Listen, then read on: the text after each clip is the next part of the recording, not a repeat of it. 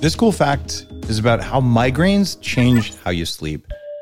Migraines affect about 14% of the world population, although frankly, that number is probably very low because a lot of people get migraines, particularly abdominal migraines, but because they don't have specific headaches, they just feel like crap and they go on with life never being diagnosed.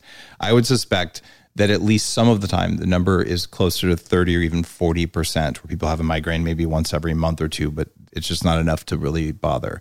People with chronic migraines can be debilitated. What researchers have figured out, though, is that having a migraine pretty obviously would make it harder to sleep, but no one had figured out what it did to your sleep cycle, the amount of REM or dream and deep or restorative sleep that you get. So they did a meta-analysis, which means they looked at all of the other research to see commonalities, and they looked at 32 studies. And these guys from the American Academy of Neurology pulled together data from 10,000 participants across those studies. And they found that both adults and kids with migraines get less quality sleep and particularly less REM sleep or dream sleep.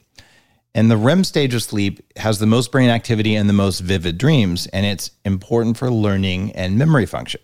Kids with migraines also seem to get less sleep overall, but they do fall asleep faster than kids without migraines, probably just because they're tired a lot. What this means is that if you get migraines or someone you know gets migraines, you might focus on things that will increase the quality of sleep overall, especially REM sleep, and see what happens. If you go to daveasprey.com/sleep challenge, I'll teach you everything I know about improving the quality of your sleep so you get better sleep in less time. And if you have migraines, even if you get less sleep, it might as well be the best possible sleep you can get. The sleep challenge is a gift for listeners. I just want you to get a good night's sleep. This cool fact connects your microbiome and type 2 diabetes. Everybody already knows that what you eat plays a pretty important role in whether or not you're going to get type 2 diabetes. And we also already know that the standard American diet, high in seed oils and processed foods, almost guarantees that you're going to get type 2 diabetes. Sorry, food pyramid authors, you guys suck.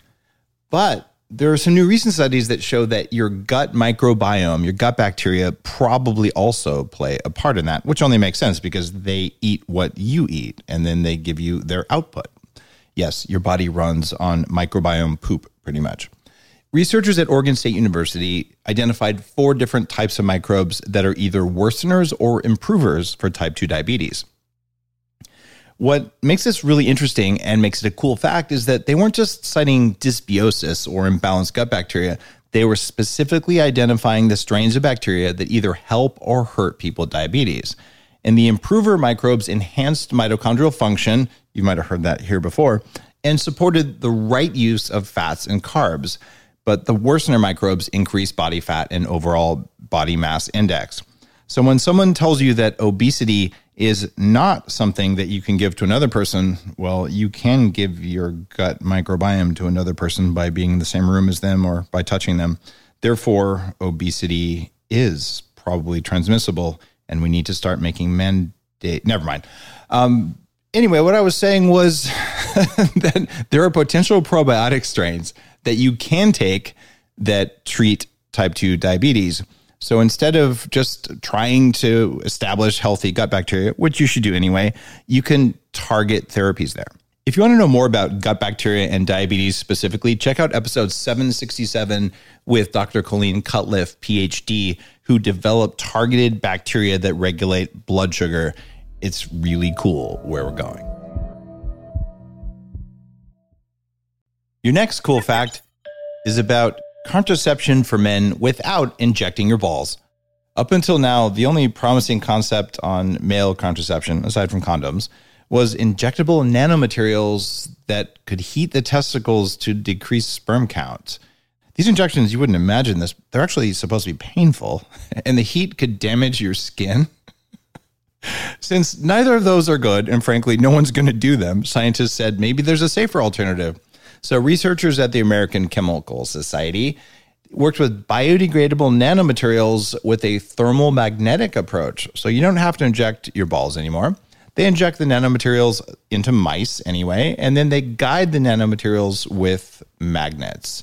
And the nanoparticles heated the testes to a temperature of 104, which shrinks them and inhibits the formation of new sperms before they recover in 30 to 60 days later. Basically, a short-term contraceptive solution. Mice couldn't father any pups for 7 days after treatment, but after about day 60, they were back to 12 pups per pregnant female. And what does this mean for you? Well, you could experiment with injectable nanomaterials just to see what'll happen, because, hey, what could go wrong there? Or couldn't you just put your balls in water that's 104 degrees for 20 minutes in a form of birth control that's been used in ancient India for thousands of years? Sometimes we don't need a Bluetooth toaster, and sometimes we don't need to inject nanomaterials to give ourselves hot balls. Your next cool fact proves that kids' video games can actually be used for good, but don't tell my kids.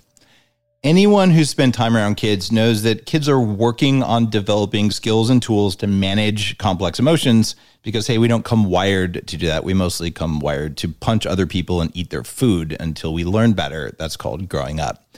Researchers at Boston Children's Hospital developed a video game specifically to help kids deal with emotions like anger and stress. The video game is called Regulate and Gain Emotional Control, which, funny enough, stands for Rage Control. And they monitor the kids' heart rates as they try to shoot virtual asteroids while avoiding friendly aircraft. In other words, stress from a fun activity. And the better the players are at maintaining that steady heart rate, the more points they earn. And to test how effective this was, the researchers gathered a group of kids with anger issues, and only half had heart rate monitors that affected the points they earned during the game. Scientists wanted to figure out, would heart rate feedback help the kids regulate emotions in daily life? What they found was absolutely.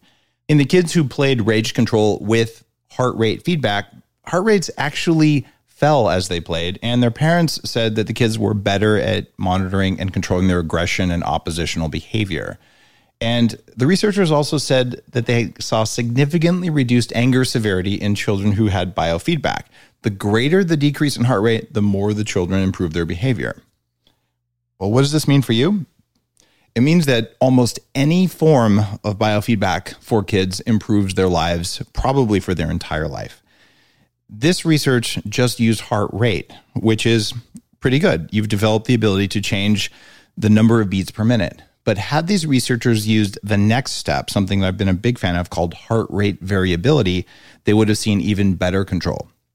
Because conscious control of anything in your body creates better biology. But conscious control of your stress response, which is a measure not of how many beats per minute your heart has, but it's a measure of the spacing between the beats. My kids, when they were very little, learned to play something I called the Magic Fairy breathing game, which is nowhere near as fun as avoiding airplanes and asteroids. But what it did do was teach them to consciously manage their stress response. And it really helped them learn how to breathe and how to calm down. Kids can learn. They're wired to learn faster than you and me, and it's awesome.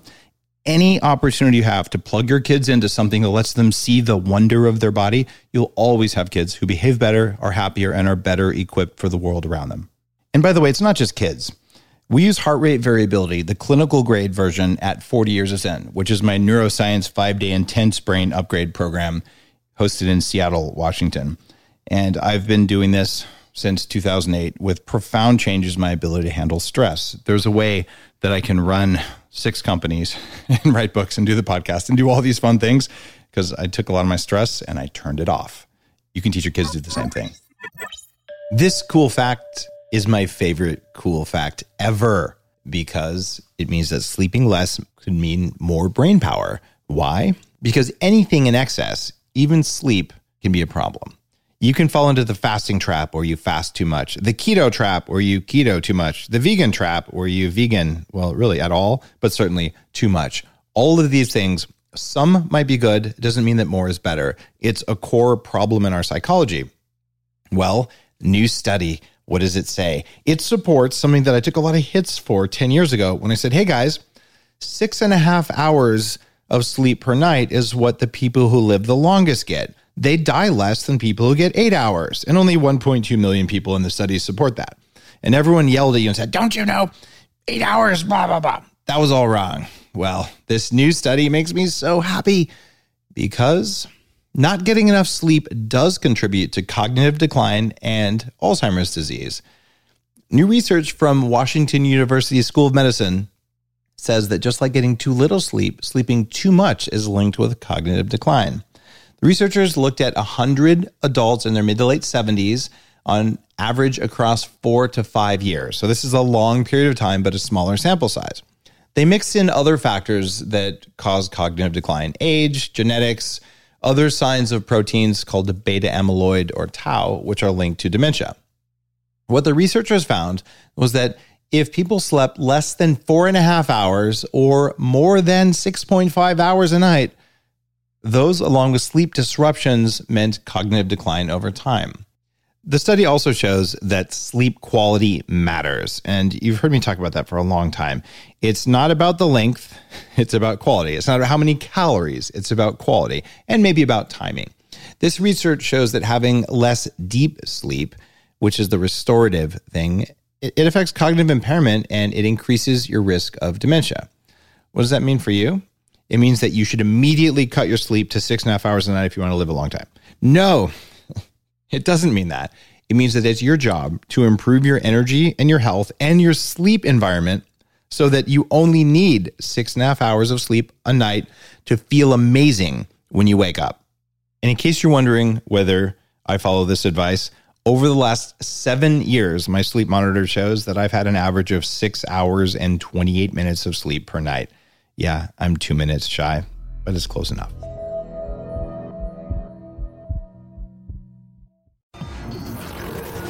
The Human Upgrade, formerly Bulletproof Radio, was created and is hosted by Dave Asprey. The information contained in this podcast is provided for informational purposes only and is not intended for the purposes of diagnosing, treating, curing, or preventing any disease. Before using any products referenced on the podcast, consult with your healthcare provider, carefully read all labels, and heed all directions and cautions that accompany the products. Information found or received through the podcast should not be used in place of a consultation or advice from a healthcare provider. If you suspect you have a medical problem or should you have any healthcare questions, please promptly call or see your healthcare provider. This podcast, including Dave Asprey and the producers, disclaim responsibility for any possible adverse effects from the use of information contained herein. Opinions of guests are their own, and this podcast does not endorse or accept responsibility for statements made by guests. This podcast does not make any representations or warranties about guest qualifications or credibility. This podcast may contain paid endorsements and advertisements for products or services. Individuals on this podcast may have a direct or indirect financial interest in products or services referred to herein. This podcast is owned by Bulletproof Media.